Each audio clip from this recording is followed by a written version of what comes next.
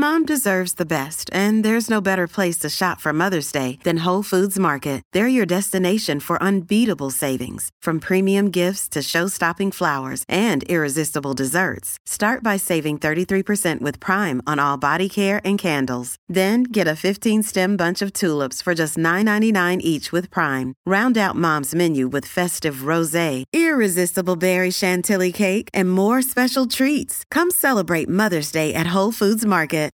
We are born free, and we will die free. The time in between, though, that's complicated. In that time, governments, institutions, and our egos will limit our ability to find true freedom in this life. These are real stories of real people overcoming the odds, persevering in justice, and unlocking their potential. Welcome to Finding Freedom. Here's your host, John Odermatt. Hey everybody, welcome back to another episode of Finding Freedom right here on the Lions of Liberty podcast. Really excited about today's episode, today's guest. We're going to get to that shortly. But first, I want to tell you about a new perk that I have added to the Lions of Liberty Pride. I'm going to try to do this with all of my guests, a bonus segment, maybe 10, 15 minutes, really digging deeper into the topics discussed on that show. So this week with my guest, Joshua Rayner, planned on doing 15 minutes bonus, and we talked for about 35 minutes. So if you want to get that bonus content, all you have to do is join the Lions of Liberty Pride. You can go to patreon.com/Lions of Liberty or lionsofliberty.locals.com. Join for as little as $5 a month, and you'll get access to that bonus content.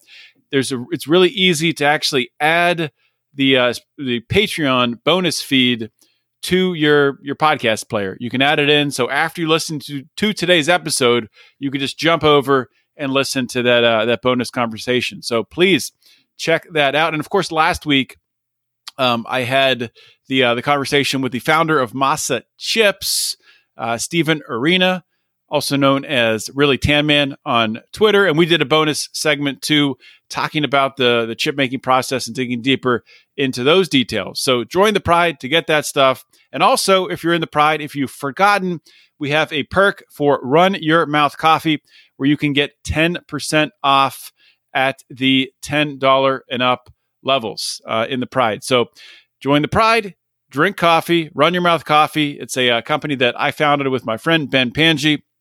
It's awesome coffee. And if you follow us on the social medias, especially on Instagram and Facebook, you'll see that we support free speech, and you're going to agree with basically everything we post. So support like-minded people. Join the Pride and support Run Your Mouth Coffee. That's all I got for today's show. For today's intro, I should say, the show itself is incredible. I'm so excited for you guys to hear this. I've wanted to talk to Joshua for many months now, and definitely turned out great. The interview turned out, even better than I could have expected. So looking forward to hearing the feedback from you all. Let's get into today's show. All right. Well, we are live now to the Lions of Liberty Pride, and I'm joined here today by Joshua Rayner. Joshua is a raw milk propagandist. I'm just going to read his Twitter profile bio because I think it's pretty cool how he summarizes it. A raw milk propagandist, a regenerative farmer, a ranch butcher, and a sunshine maximalist. He's also the host of a brand new podcast, I think just within this month here. It's called Rainier Radio. Joshua, welcome to Finding Freedom. Thank you, John, for having me. Well, thanks for coming on the show. I can't speak. I just got out of like a 3-hour training I did, so I got to gather myself. But thanks for coming on the show, man. I think the first time that I saw you was, if you remember, an appearance you did on the King Pilled podcast. I do. That was a really fun one.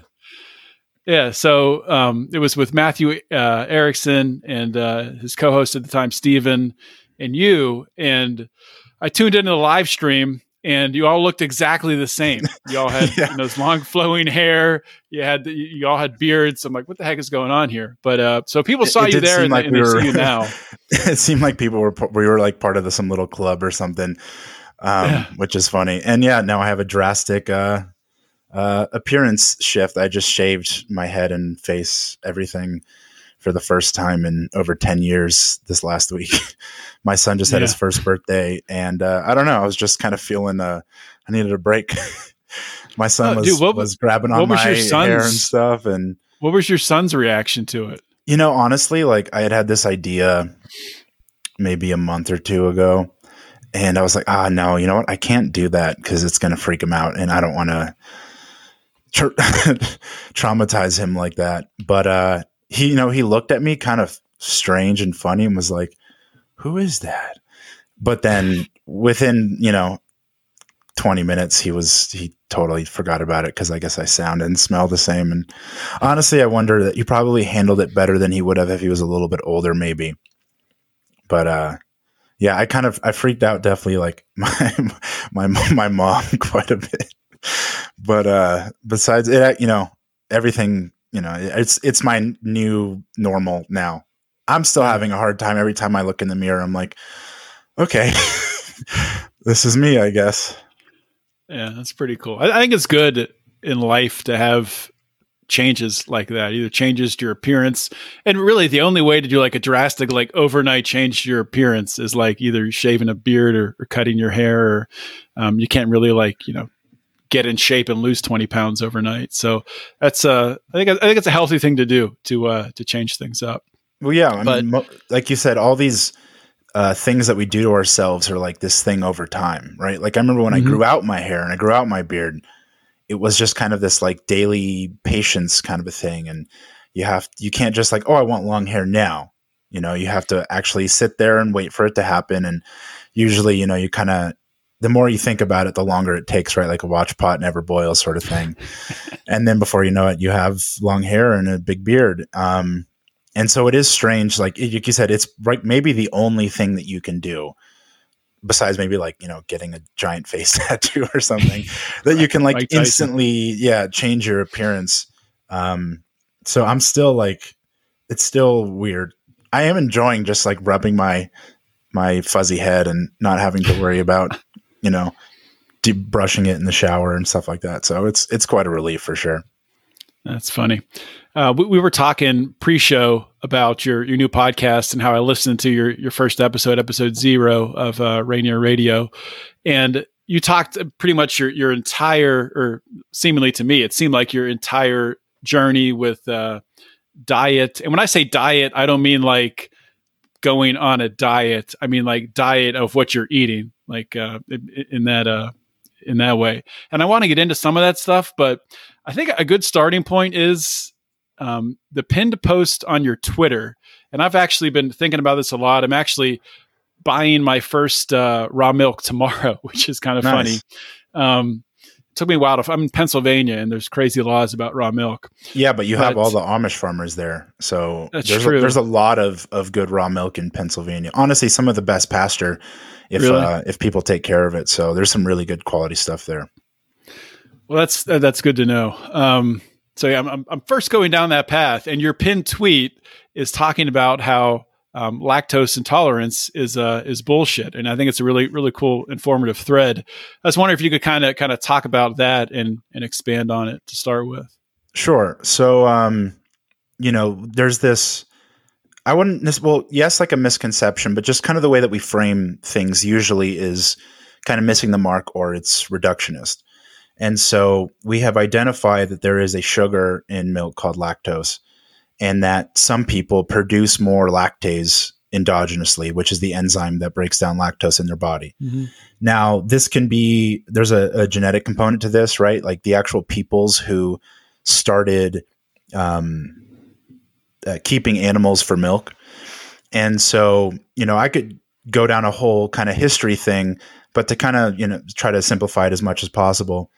So some people do have a better innate ability to deal with lactose, but also when we talk about innate, we think of this as this is a genetic blanket, right? So you either had this thing and it was sort of in you from before you existed, or you didn't have this thing, as opposed to like the state of your being, right? Like you as an individual are a person in this moment who may or may not have a certain amount of the lactase enzyme in their body. Mm-hmm. So raw milk, right, which means unpasteurized, unhomogenized, is milk that hasn't had this heat applied to it artificially. So the milk comes out of a cow's udder at around like 101, 102 degrees, which is the cow's body temperature. And in this state, the milk has certain properties. It has certain vitamins, it has certain minerals, it has enzymes, bacteria that make up this kind of natural or even like virgin state of milk. And when you apply heat to it, which is, pasteurization, sometimes it's as low as 140 degrees, sometimes it's more like full boiling, 212 degrees, you are going to denature and alter the entire composition of this. The Weston You're going to kill all of the bacteria, right? You're killing. Right. Well, that's why they're doing it, right? Yeah. Pasteurization comes from Louis Pasteur, yeah. right? And so that is basically applying his principles to health. And that sort of goes along with this, very convoluted, germ theory of disease. And, we could spend hours and hours talking about that. Well, it's funny because I actually talked about this with my guest last week about pasteurization, about Louis Pasteur, and the reason why it started, because they brought the cows into cities and they were feeding the cows like literal garbage and just like waste from distilleries and stuff like that. And these cows got diseased and that caused people to, get sick and die. And instead of saying, oh, wait a minute, maybe we shouldn't bring these cows into cities and feed them garbage, they just said, oh, we'll just boil all the milk and kill everything in it. Yeah. If you look at, a lot of people will show kind of graphs of different rates of diseases and just all kinds mm-hmm. of problems. And all of these graphs start sometime after the beginning of the Industrial Revolution. And so what they show is that they're essentially saying before there were all these problems, and then now due to technology and all these, whether it be vaccines or some type of intervention, we have reduced the cause of disease. So like, hooray, science and medicine. But of course, that only starts at a certain time. It's not like going back to time in memoriam. It's just like, well, it's like 200 years ago. Mm-hmm. So once we started developing these types of modern cities, Industrial Revolution, things got way worse because we didn't really know what we were doing. And, putting people and animals too close together, you got bad quality food. And so then all these things got really bad. And then they implemented these things and then they go, oh, look, they got better. These things saved, as if like the natural state of milk or disease was this terrible thing. Right. As opposed to just you kind of undid the problem that you created, but you didn't actually undo it. You just went around it, so it looks like you solved the problem. And created other problems by solving the problem. So if you can look at charts of all these different quote unquote infectious diseases and then say, oh, look, like the vaccine and was introduced and now all these diseases, they don't really exist very much anymore. But, you actually look at it and it's like, well, most of these vaccines were introduced after the massive decline in the rates of said disease. And then you're also discounting like all kind of hygiene, water, sanitation, all these different changes that happen at the same time.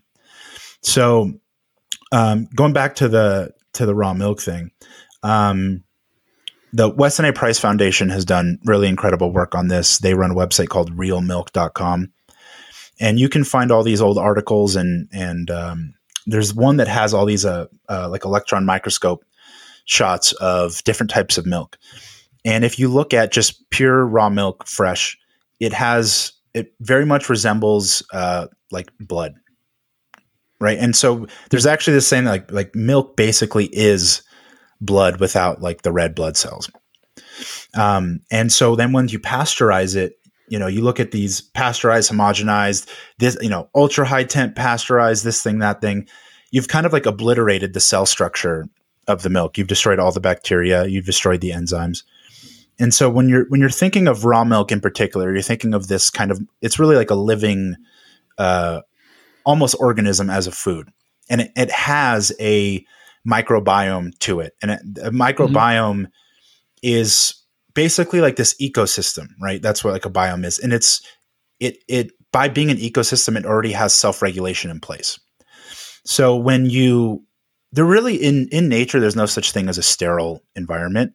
If you sterilize something, whether you use, heat or chemicals, it is sterile in that moment, but other things will find, it's like a vacuum. It will always be filled. Right. And so I posted this picture, maybe some months ago, and I got it from Weston A. Price, where it showed they left a bunch of different kinds of milk out in jars open on the counter over, I don't know, a number of weeks or something. And the most processed and pasteurized milk started to putrefy and get all kinds of weird bacterial things going on in there. Whereas the raw milk maintained its bacterial environment, its biome, because most antibiotic, right? Think about what penicillin is. It's bacteria. Antibiotics are bacterial based. It's like introducing a predator to regulate a species in the wild. And so these bacteria you just look at the word itself, antibiotics. So it's antibacteria. Conversely, probiotics are, they are probacteria. They are forming more bacteria, right? But it's very much a misnomer, because they're both just, for the most part, bacteria. Antibiotics are bacterial based and probiotics are bacterial based. Mm-hmm. And so it's just this kind of weird, like there's a very, very big misunderstanding of really how bacteria work. And so, you're basically introducing within the raw milk, you basically have like a defense army, right? And the bacteria are just people of your army. And then they're fighting against all these other peoples of like invading, bands and tribes coming. And if you just were to like just nuke the whole thing, just kill everyone, kill all of the people on your side, kill the invaders, you might have this just empty, landscape for a while until some new nomadic people came and found it and then would like set up shop. So whenever you are destroying bacteria, you always have to be careful of what can then take its place. And so in raw milk, there's people are probably familiar with lactobacillus bacteria. And these bacteria actually produce lactase themselves, and they can break down lactose, which is why something like yogurt is very well tolerated by many people who can't digest milk, usually pasteurized milk, because the bacteria have already begun this process of breaking down the lactose. If you look at the thing of yogurt and it says all these strains, L. acidophilus, which is Lactobacillus acidophilus, L. bulgaris, all these types. And so by consuming, many people can develop a higher endogenous lactase production by eating lots of yogurt. So if they can't digest milk, they can eat lots of yogurt and then can digest milk. Or conversely, you can drink raw milk, which has those bacteria in them as well, but they're not quite as far along in the process. And as you can, like, I think it's referred to in like some other concepts like exposure theory. I'm pretty sure. When you say they're not quite as far along in the process, you mean they're not as numerous, or they're not as resilient? In the yogurt, right? This fermentation is bacteria breaking down sugar. Right. And then as a byproduct, it produces, alcohol. And so raw milk is not fermented yet, but if you leave it, you can, I've made yogurt and cheeses by just, leaving. People who grew up in, maybe a more rural life might be familiar with clabbered milk, which you just leave the milk on the jar in a cupboard and it starts to curdle and ferment and starts to break down. So something like yogurt or cheese is just, it's already done that. Whereas milk hasn't done that yet, but by drinking it and just exposing yourself to milk in general, I've even heard of people just who drink pasteurized milk, who by just continually drinking milk improve their ability to digest milk, because you are upregulating enzymes in the body signaling, hey, we are getting this thing coming in, so we are going to try to produce more of this thing. But just drinking raw milk itself makes that process a lot easier. Yeah.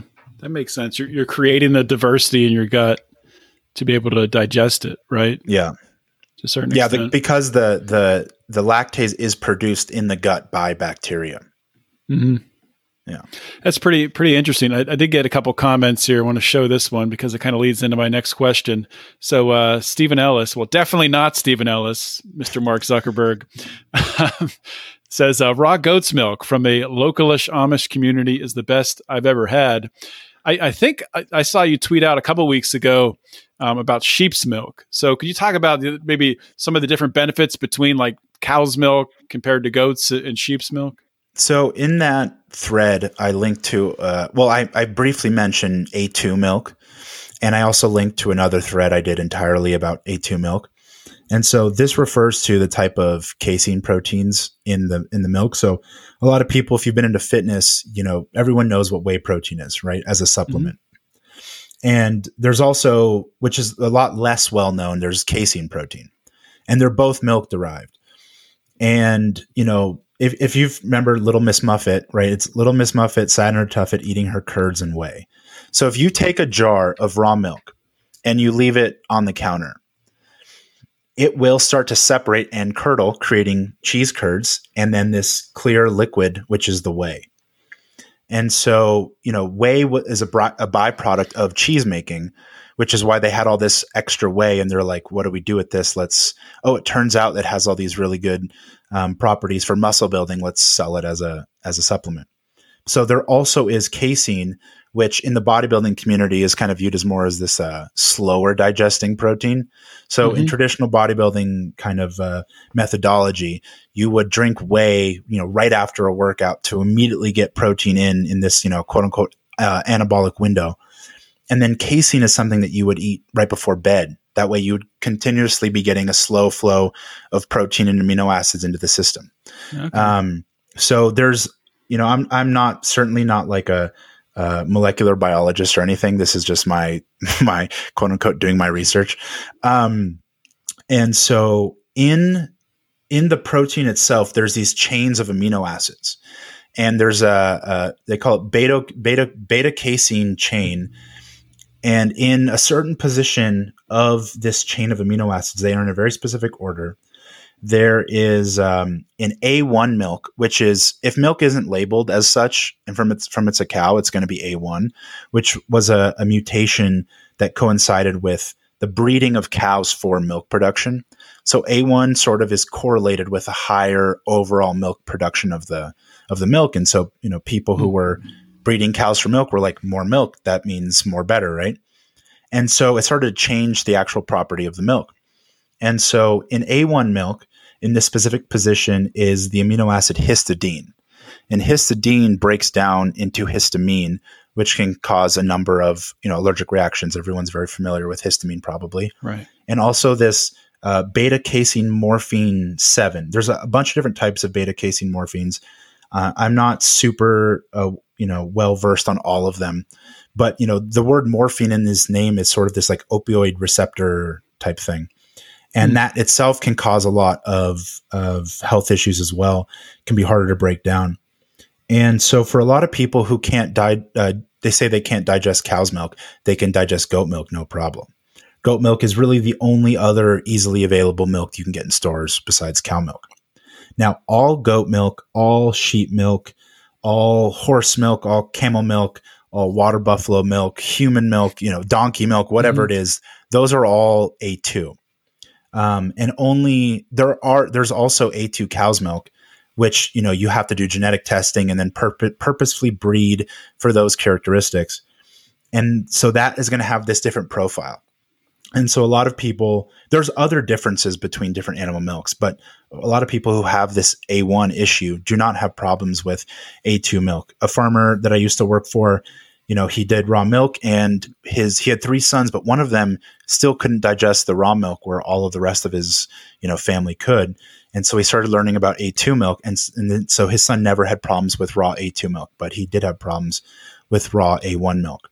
So interesting. Like I said, there are other properties, and there are some people out there who feel that that aside, goat milk is quote unquote healthier or better. And there may or may not be something to that. I think it's really just an individual difference kind of thing. But my favorite milk is sheep milk. Sheep milk is, of course, also A2. It has about double the protein and fat of something like cow's milk. So, when you remember, there's the classic thing. I'm pretty sure this happened to like everyone in our generation. I'm assuming you're like a millennial. And, pretty much, I think it's probably started with us just as people got more removed from things. And so everyone knows that there's such a thing as whole milk. And then there's like 2% milk. And they think that whole milk is 100%. And then all the way from 100 down to 2%. Right. Big gap. But like, conventional whole milk is just like 3.5%. Right. Mm-hmm. So they just reduced the amount of fat content in it from, okay, by volume, it was 3.5% down to 2% or 1% or, the non-fat milk. But, if you get a grass-fed, pasture-raised Jersey cow on like a really good farm, that milk is probably closer to, 5, 7, 8, 8%. And goat milk, I believe, is around 7 or 8. And I think sheep milk is like closer to 10. Wow. So depending on like what version of cow's milk you're talking about, it can be about double the fat. And it has like just various different nutritional profiles. I think I'm sure it's higher in potassium. I know because I looked it up specifically. I'm just kind of a fan of all the milks. And the more that I consumed, lots of raw A2 cow's milk, raw goat milk, raw sheep milk. I've had camel milk. I've had water buffalo milk. I've had human milk. I can pretty much digest any form of milk now. Whereas before I could not, just eat willy-nilly, whether it be something like cheese at a restaurant or even just milk from the store. I can now go to the store and buy like whatever milk and digest it. Though I still try to avoid doing that because if I can get as much raw milk as possible. I've noticed that just consuming this huge variety of milk has made my system a lot more resilient and just better able to digest all the different forms of dairy. Yeah, I'm definitely looking forward to trying it and incorporating it and like being consistent with it and seeing the changes that happen. Yeah, I mean it's a really nutritionally dense source, food source. It's. People's basically lived off of nothing but various dairy products, right? A lot of these cultures, they would have all different kinds of yogurts and cheeses and alcoholic beverages made from milk. I have a thread on Mongolian dairy. They have like a fermented alcoholic horse milk. They have a yak milk vodka. It's a very versatile food. And it's, like I said, it's very dense in a lot of nutrients. Everyone knows about calcium in milk, but if you don't consume dairy, there really aren't a lot of good sources of calcium. Like you're pretty much just kind of left to, if you've ever heard of like the eggshell thing, you can grind and boil the eggshells as like a calcium supplement in a sense. But otherwise, you're kind of dependent on something like spinach for calcium, which is not really a good form for your body anyways. And a ton of it of it. Whereas you could just drink a glass of milk and eat some cheese here and there, and your health will be a lot better off for it. Yeah. So I was talking earlier about your, initial episode 0 podcast where you went through your entire, really your, I hate using the word like health journey, but I guess that's what it is. Yeah. So in addition to, raw milk and all that stuff, you've gone through a period of time, and I don't know if you still are now, where you were eating raw meat, right? And I think you said you started that back in 2013, I believe. So I'm just curious if you could talk about what led you to that and, really your journey through that part of your life. Yeah. So, I started working out at a young age, like 11, 12 years old, doing push-ups and sit-ups at every commercial break while I was watching TV, started going to the gym with my dad. And I played a lot of sports. And so, you get to high school, hitting the weight room for football and stuff. Mm-hmm. And so all of a sudden, like what you're eating, you're not just like, I'm hungry, I'm just eating food. You're kind of like, I'm trying to do something. It really was just like, how do I get huge? Protein powder, pasta, lots of meat and just like everything. And when I got into college, I started really just kind of going a lot more into it and trying to learn more, reading blogs. And I started doing CrossFit back in 2011. And most people might know that paleo is like really big into CrossFit, right? It's this kind of like, oh, CrossFit is like the way that and obviously it's nonsense, but like that our ancestors might have like exercised as if they like actually exercise like that. But it sort of, regardless of what you think on like that kind of approach to things, it brought up this evolutionary perspective, which looked at food as a supposed to, right? Like, what are we supposed to eat? And I was like, oh shit, that sounds really interesting. As opposed to just food being this just like food is food. There's different foods that are better or worse for us. And it's not just as simple as like, oh, like McDonald's is bad and then something that's like homemade is good, but like why? What differentiates all these different foods? And so the paleo thing tends to really have a lot of keto, low carb stuff to it. Very meat heavy, but kind of avoiding like, oh, sugar is just the devil. And so, I mentioned it in that video, but like I literally wouldn't eat a carrot because it had too many carbs, kind of a thing. Like that level of retardation with like taking a diet that you don't really understand. Just being like, yeah, I'm going to do this thing. That was honestly like really just dumb. I think I did a lot of damage to myself being in college, partying. So of course, like drinking alcohol and all these things, which of course do have carbs and sugar in them. But eating low carb, training a lot, like I said, drinking a lot, not sleeping, intermittent fasting, you're just compiling all of this stress on the system. And when I got out of school, I was thinking like, okay, I really want to like kind of rein this in and do something a lot more intentional and well thought out. And the CrossFit gym I was working at, my boss he was drinking raw milk. And he started kind of telling me about it because, in paleo, like dairy's kind of hit or miss, but for a lot of people, like, oh, dairy's not good. You can't digest dairy. And I was like, yeah, man, I got diarrhea when I have dairy. That makes sense. Totally. Yeah, of course. And so he's the one who first told me about Amos Miller, who's the Amish farm in Pennsylvania. If you ever have the chance to go out there and check it out, I would highly recommend it. I've never been there. But so I started ordering food from this Amish farm back in 2013. And so I was getting raw milk and getting various meats and getting, I started hearing about like, oh, liver, you should eat liver. And I was like, I didn't even know people ate liver. Sure. And started just getting like weird with it, so to speak. And I don't know what compelled me to eat it raw. I don't know if it was something that I read or someone told me about it. But I think along with the raw milk thing and what I was talking to my boss at the time, there was just like, oh, this is like these raw foods are really potent, whatever that means. And so I started getting this raw liver and, I'd put a little like lemon juice on it and it was really gross, but I was just like, all right, I'll do that. And I had kind of just had this inkling to want to eat like, I had started eating some tartare just at restaurants. I was like, that sounds really good. And so I just started eating that stuff just kind of on a whim. And I felt like I really enjoyed eating it. So I find tartare to be delicious. And I found these raw meats to be really easily digestible.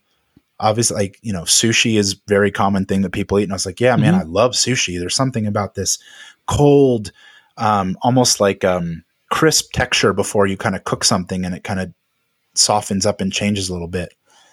And so I just kind of started experimenting with all these various foods, simultaneously really putting a lot more emphasis on my training, eating a lot more carbs and kind of focusing more on like, okay, making sure I fuel my training properly. Okay, how do I tweak my nutrition to get the, the body composition that I desire? Do I want to put on muscle? Do I want to burn fat? And in that sphere, because, I was doing CrossFit, I was competing in strongman, training powerlifting and all these things, doing some bodybuilding. Everyone kind of in my like adjacency is sort of trying to do these same things. And so you see a lot of people who like start eating these very fake foods to make them fit their macros. Some people have probably heard like the kind of saying, if it fits your macros, basically mean you can eat whatever you want as long as it fits your macros, which means, are you eating the right amount of protein, fat, and carbs in a day? If you do that, that'll control for your calories. But I also had this like, man, there's this quality thing is really important. So like eating mostly like grass-fed meat and, good sources of carbs, rice, potatoes, things like that. And I would still, eat whatever I wanted from time to time. But this quality thing was always this really big push. It was almost this like deep seated, like religious fervor. And, but I left a lot of flexibility, to eat out with my friends and things like that. And I would notice these like certain shifts when I would eat better or worse and how I was feeling. And not just in the way that I looked, a lot of people just use that as the sole metric, but I'm like, no, I mean, yeah, I look good, but why do I feel better this time than other time? And so I think that's honestly like the most important thing to like, you're fueling your body. You should, look at how did that make me feel? I ate a whole pizza. How do I feel? I ate some clean protein. Oh, I feel much better. People don't think about food that way for some reason. It's because I think the main thing is because most people are so out of shape that, and yes, they're also unhealthy, but they look at themselves in the mirror and they go, oh man, I'm fat or I'm skinny and I don't look good and I want to change this. That's not a bad thing to be like, oh, I don't feel like my body represents a good picture of health. But they don't actually focus on the health. They just focus on the picture. Yeah. And so that's how you get to people who like, might have a good amount of muscle and might be really lean, but they're not very healthy or their skin looks really bad. Yeah. And, like I said, I think it's good to have that concept of the image in play because I do think a healthy body creates a beautiful body. But if you make that what you should seek health in general, and then the aesthetics will come as a byproduct of that. And as you get closer to health, you can fine tune that if you want to put a little bit more emphasis on the aesthetics. And a lot of people are driven to health by first putting the emphasis on the aesthetics, but then it's really easy to get lost in it. And I'd kind of just stayed in this kind of similar, tracking my macros, eating high carbs because I understood its importance in training and performance. Because of course, like if I didn't eat carbs, my performance suffered. It's like, okay, that's a signal back to my body that I need to eat these carbs, while keeping quality in check. And I kind of stayed there until about like 2019 when, this carnivore thing had gotten just really popular. It was all over. Joe Rogan and everyone was doing it. You hear Sean Baker and Jordan Peterson's doing it. And for some reason, I'd always had this kind of like some, intestinal distress that I was trying to solve. And I didn't really think about changing my diet too much because I was like, well, this is like working okay. But then I was like, I don't want just okay. I want to feel better. I noticeably have something about my body that I don't feel great about. So I want to change this. And so I finally decided to just kind of dive into the carnivore thing at the end of 2019. And it felt great.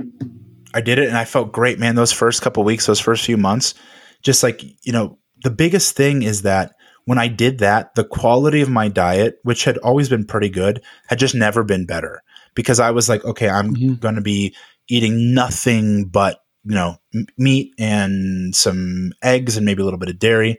And I'm going to, cook everything at home. So I'm not getting all these weird oils in there. Yeah. And I was already at a lean state. I was in great shape, but I lost like a couple pounds and I no longer had to really track anything. I noticed my digestion was flowing really well. I did not feel bloated at all. And I didn't have to track anything in my weight just stayed. I just was like, man, I just listened to my hunger cravings. This is the place to be, man. I am natural. I am a primal caveman listening to my instincts. This is the thing. Yeah. And it was great until it wasn't, that clarity of the digestion, not having this, other foods that can like ferment in your system.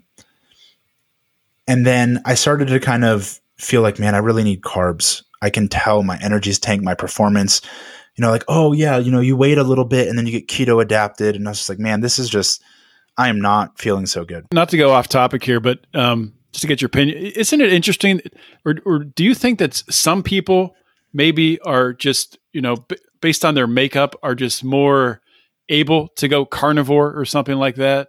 Because there's definitely people that seem to be doing very well with only eating meat. Maybe their bodies just don't need fiber for some reason. So, I mean, I'm not a huge fan of fiber, but what I will say is I think like I said, the state of a person as an individual in this moment will dictate. I mean, I think I literally just tweeted last night, like your ability to digest a food is predicated on foods you've eaten days or weeks prior. Yeah. And so your ability, like you at this exact second, whoever you are, wherever you are, whenever you're listening to this thing, you are the product of however long you think that life exists and how it got here. Everything that you've done in your life, everything that your ancestors did, and everything this is a pinnacle of this moment. And so every single one of those things, your genetics, the environment of every single one of your ancestors, your entire life, everything you've ever done right here culminates right now. That will dictate how anything you do affects you, right? Whether you want to call it genetics, epigenetics, you're setting the stage for how things affect you. And so, a lot of people through this kind of paleo-ish, keto-ish, low carb thing, which has really kind of taken over the mainstream fitness trends of the last decade or two, kind of alongside with veganism though, oddly enough. It's just a given that sugar is bad, that carbs are bad. And so what some people will say is, oh, you can handle carbs because like you're healthy enough to, or you're active enough to. And this guy who I think does a really good job with content, his name's Kyle Mamunas. He has a YouTube channel called Nutrichronology, so like nutrition and endocrinology put together, put a little portmanteau, where he says you actually have to be healthy enough to do a low carb diet. If you are really robust, just like if you thrive on veganism, that's not because you were vegan your whole life and your ancestors were vegan, because that person doesn't exist because it's not possible. If you thrive on veganism, man, your grandparents probably ate a shit ton of butter and meat and lived on a farm or something, and you had incredible genetics or inherited nutrition. And so you can, all of these diets which cut things out do have benefits by cutting those things out, but they have drawbacks from cutting out other things that you do want. Yeah. And so for you to quote unquote thrive on them, really you are getting by with an overly restrictive diet based on, just basically think about like if you had like $1 bajillion and you had this like huge waste of money thing, it might not affect you as someone who's like really poor. So you have this nutritional wealth to your system. And so the way that this guy Kyle framed it is like, the healthier you are, the longer you can get by on a low carb diet or like a carnivore diet. And yes, people are thriving. Like I said, I felt amazing because I was cutting out things which were causing me problems. And oftentimes a lot of it is really like a Band-Aid, right? Like if you have a leak in your boat and you're like, you pull your boat, out of the water and put it in your garage. You're like, my boat stopped leaking. It's like, you just stopped putting water on it, right? So if the second you put it back on the water, you didn't patch the leak, it's going to leak again. Right. And so that's what a lot of people are doing with these elimination diets like carnivore, is they're just getting rid of everything that bothers the system, whether that be an irritation or, their body is bad at like handling glucose. And they go, man, I like solved my problem. It's like, no, you just got rid of the situation where the problem arises. And the second that you go back, if you ever want to use your boat again, otherwise, like, yeah, great boat you got in the garage, man. Like, I don't, what is that good for? Right.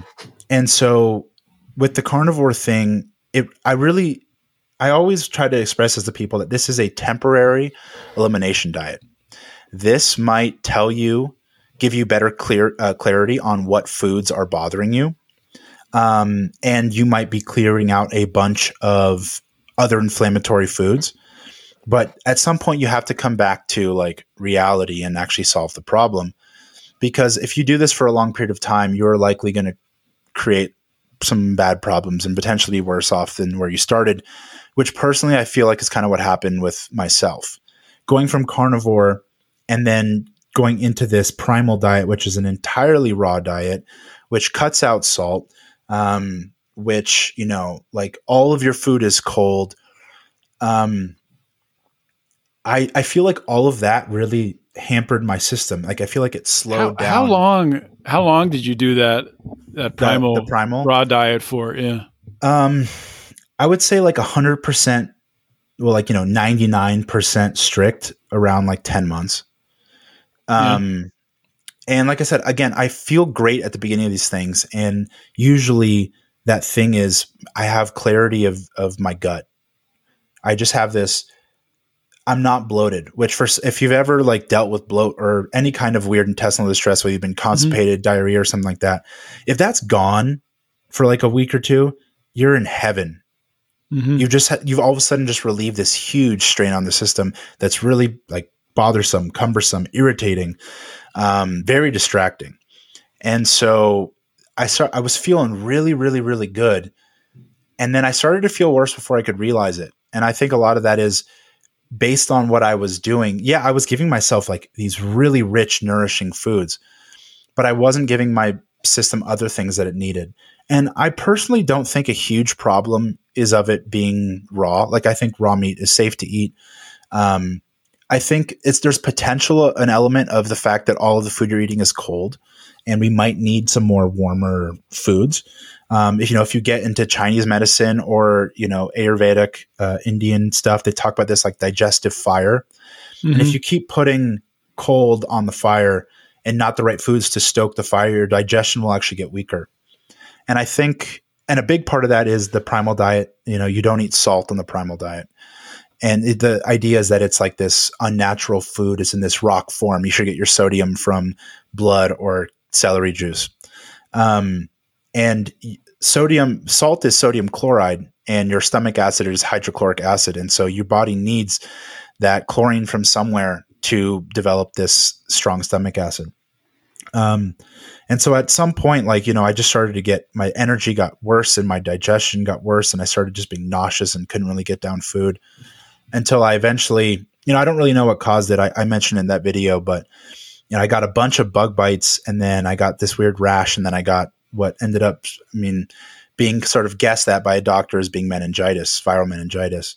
Talking to someone since then, they said it could have been like West Nile virus, because I literally got like hundreds of mosquito bites this one night sitting by the fire at a marsh.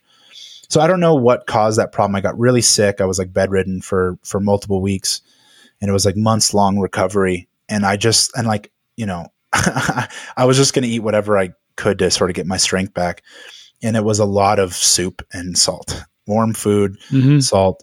And I think what all of this, to kind of maybe sum all this up, I was in search of this religious kind of zealous purity of diet. I think I have this kind of innate, quest for this like supreme good. And you think that if you'll reach this like state of whatever you want to call it, nirvana, heaven, I don't know. I'm sure every single ideology and religion has some like term for this, just like perfect state or something like that. And so that's why I was really drawn to like extremely strict diets, because I can adhere to anything like that. I have really strong willpower with that. And I don't think that being strict is the bad thing, but I think I set my emphasis on that as opposed to what will the diet actually do for my life, as opposed to the diet within itself being the thing to strive to. Switching the focus to what do I want to accomplish in my life, and I'll have the diet support that. And ever since I sort of like really started to kind of switch that mindset around, just like I was doing before, is like, I'll eat anything if I believe it'll make me healthier. Which is why I was able to eat, brains and balls and rotten liver and all these kind of weird things. Cause I was like, I don't care. Some of the foods are actually surprisingly good, but I don't care if it's not that enjoyable. If it'll make me feel better, I'll do it because I want to feel better. And so, yeah, now I'm just like way more open-minded. And I think that there's a lot of ways to get to where you want to go. I still firmly believe that animal-based foods play an integral role in getting there. If you want to go a vegetarian or vegan route, you're just making your things so unnecessarily hard for you. And, I don't fear sugar. I think sugar is an incredible fuel source for the body. I eat lots of fruit. juices, milk, honey, maple syrup, actual cane sugar, and lots of salt. Man, I eat so much salt. It's funny that I ended up doing a no salt thing when I had always just been a huge craver of salt my whole life. Yeah. Salt's amazing. So I love salty foods, and I loved the sweets, like the maybe you can help me here, or anyone. I've been trying to describe this definition of how I crave sweets. I never liked the fruity snacks. I wasn't into Skittles and Starburst and fruit roll-ups. I like, chocolate bars, Snickers, ice cream, cookies. So there's this element to kind of the more, I don't know, earthier, nuttier, something, coffee, chocolate, nutty kind of aspect to the sweet foods. I love ice cream. I love gingerbread cookies and chocolate chip cookies and those kinds of things. I think that's probably more traditional craving of sweets, and not so much the. I think there's been our palates have been hijacked by these hyper palatable, like fruit roll-ups and high fructose corn syrup that's in sodas and all this stuff. I think what you're talking about is really how I crave sweets too. It's just more like really satiated sweets, that it just, I don't know. It's like chocolate ice cream. Yeah. Well, I guess it's, it's fat with the sweet. Right? Yeah. Cacao butter, right? Which is the thing around the cocoa that we eat. That is just pure, like saturated fat. It's one of the best things you could eat. So I'm really just kind of into, I feel like, obviously like this should make sense. I'm just looking to make myself feel good and being able to accomplish more in my life, things that make me feel better, work better, think better, just experience the world and life in a more full, and enjoyable way. Yeah. And this is one more question I wanted to ask you here before we go into the bonus. And then in the bonus, I'm going to ask you about your experience eating, bull's testicles and brains and all that stuff. Not exclusively. I got another question for you. But so I forget where I heard you talk about this, but it really resonated with me, where you always hear people say, not always, but there's definitely a sect of people or people on the internet, people on Twitter who say we need to eat more like our ancestors ate. We need to have the diet of our ancestors. And I used to, and still kind of sort of think that way, but I've kind of evolved in my thinking because our experience today is so different. There's different, pollution and toxins and stresses and sleep and, everything's different. It's a different world. I just want to get your thoughts on that dynamic to diet. Well, there's this really big push, which is very understandable, with the whole like return meme, right? Mm-hmm. And I think there's a lot of good stuff there. I think our modern society has gotten very lost. We are very detached from where we came from, the way that we used to do things, both like maybe in a specific sense of like what your own specific ancestors might have done not that long ago. And then also maybe like, let's call it like the constraints that all people had before certain types of technology. And then in a globalized world where everyone is now using the same technology from the exact same, producer or whatever you want to call it. And so just like with anything that could be considered, maybe even politically right-leaning or conservative, you're not trying to live forever in a past sense. And if you are, I think you're going to find out that you're going to fail because time always does move forward. Right. But like not like in this like, weird progressive sense where we just need to change everything, but let's look to the past to best inform our future. And when it comes to diet, I think we can look at these traditional foods and go, why did these people make these foods? How did they make them? What does that do to the food? What is the nutritional composition of it? Hey, did you actually know that these foods have to be combined together to like work? For a lot of people might realize that like as a country, the United States is pretty much just eats corn in various forms. right? Like corn syrup isn't everything, corn starch isn't everything, corn chips, everything has corn in it somehow. And before we started, corn lobby is strong. It is very strong. And traditionally, what the natives in the Americas did, because they had a lot of corn here, was they did something called nixtamalization, which is where they mix the corn with mineral lime. And that, I forget the exact mechanism that it does it, but if you don't do that, you will develop B vitamin deficiencies. And so I think the mineral lime deactivates or neutralizes some type of thing which will deplete B vitamins in your system, or it'll allow you to extract more B vitamins from the corn. I forget exactly. I'm pretty sure that. So my guest last week was the founder of, I don't know if you heard of this company, Masa Tortilla Chips. Oh yeah, I know that guy. Have you heard of them? Yeah. And well, their big selling point is that they're fried in grass-fed beef tallow, no seed oils, but also I believe they have that nixtamalization where, I don't know. You just explained. Yeah. I don't so know there are a number of chips on the market now which use nixtamalized corn, but they all use high oleic sunflower oil, which is still not great. But just using that as an example, that like you can't go, like, let's say you are descendant from like the Aztecs or some Native American tribe, like that's a big part of your population, and you go, I want to eat like my ancestors, so I'm going to eat Doritos. That's corn. I'm going to drink soda with high fructose corn syrup. It's like, no. And not just eating like corn on the cob, but corn produced in a certain way for a certain reason. So that's where I think this really strong and important element of anything ancestral comes from, is understanding how and why they did things, and then using that to adapt to the world that we live in now. Like, one of the things that I've kind of been harping on more lately is like, you can't ancestral your way out of the Industrial Revolution, right? Even if you wanted to go full Ted Kaczynski and destroy the industrial world, you'd have to use technology to like nuke everything to then reset it.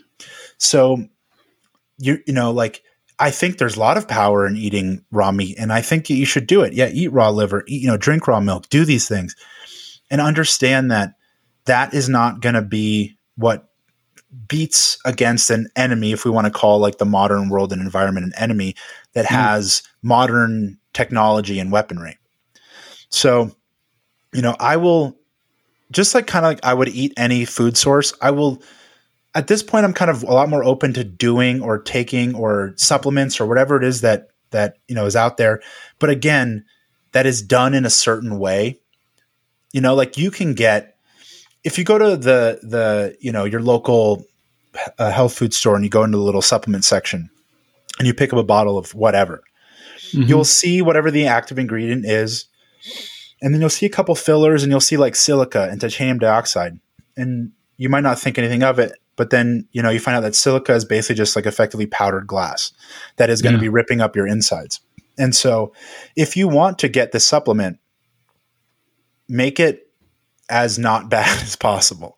Absolutely. Right. Yeah. So look towards whatever we have from the past, like use that knowledge, right? All of human existence, maybe absent from these, if you're into the whole like Graham Hancock thing, like these various technological resets, it's kind of like your ancestors said, like, eat that mushroom, not that mushroom, right? Like you've seen that meme where it's like, you're out there and one mushroom is food, the other one will kill you, and the other one will send you in outer space, right? So it's like, who's going to go out there and try them? Someone had to try them and report back what they did.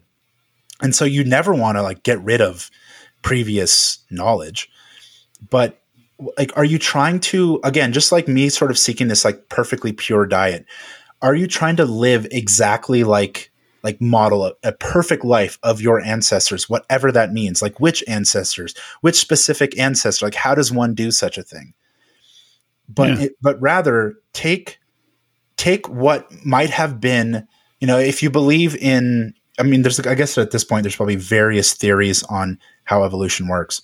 But if you do believe that, at least within the last so many generations, what your ancestors did affected who you are biologically, or, what you're quote unquote meant to do, then use that to inform who you as an individual are, because you aren't your ancestors. You are your own person.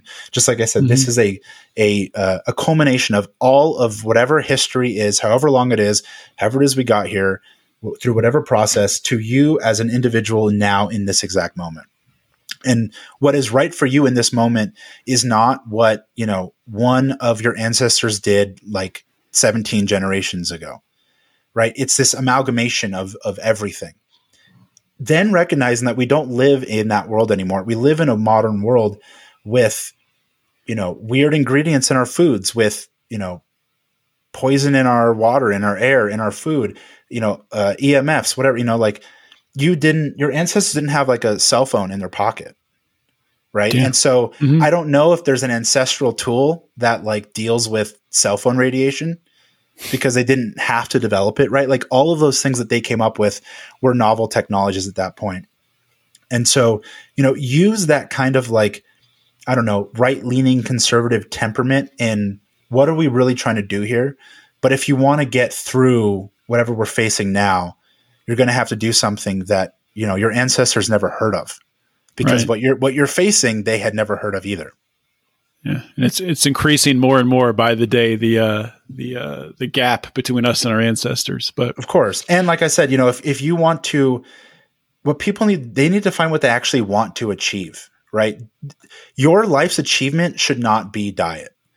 Your life's achievement should be things that your diet supports, that makes you healthier and happier and stronger, that gives you, better descendants, right? Healthier children, that you are strong enough to take care of, that you're creative enough and driven enough to support them and teach them things and give them this incredible world to then, go to the future, because it's your ancestors did what they could for you, right? Not necessarily for them in that moment, but it's all part of this thing here. And so it doesn't stop with us. So using that kind of idea, think about what it is you actually want to accomplish, because versus one diet necessarily, I mean, I do think there are such things as bad diets, but a lot of things are just trade-offs. And so if you're like at a fork in the road and you want to go left and you're right, it's not always like that meme where it's like the dark, scary thing with the trees that have no leaves, and then like the sunshine in the castle. Sometimes it's just this castle and that castle. And the only preference is like what your own flair or interest is.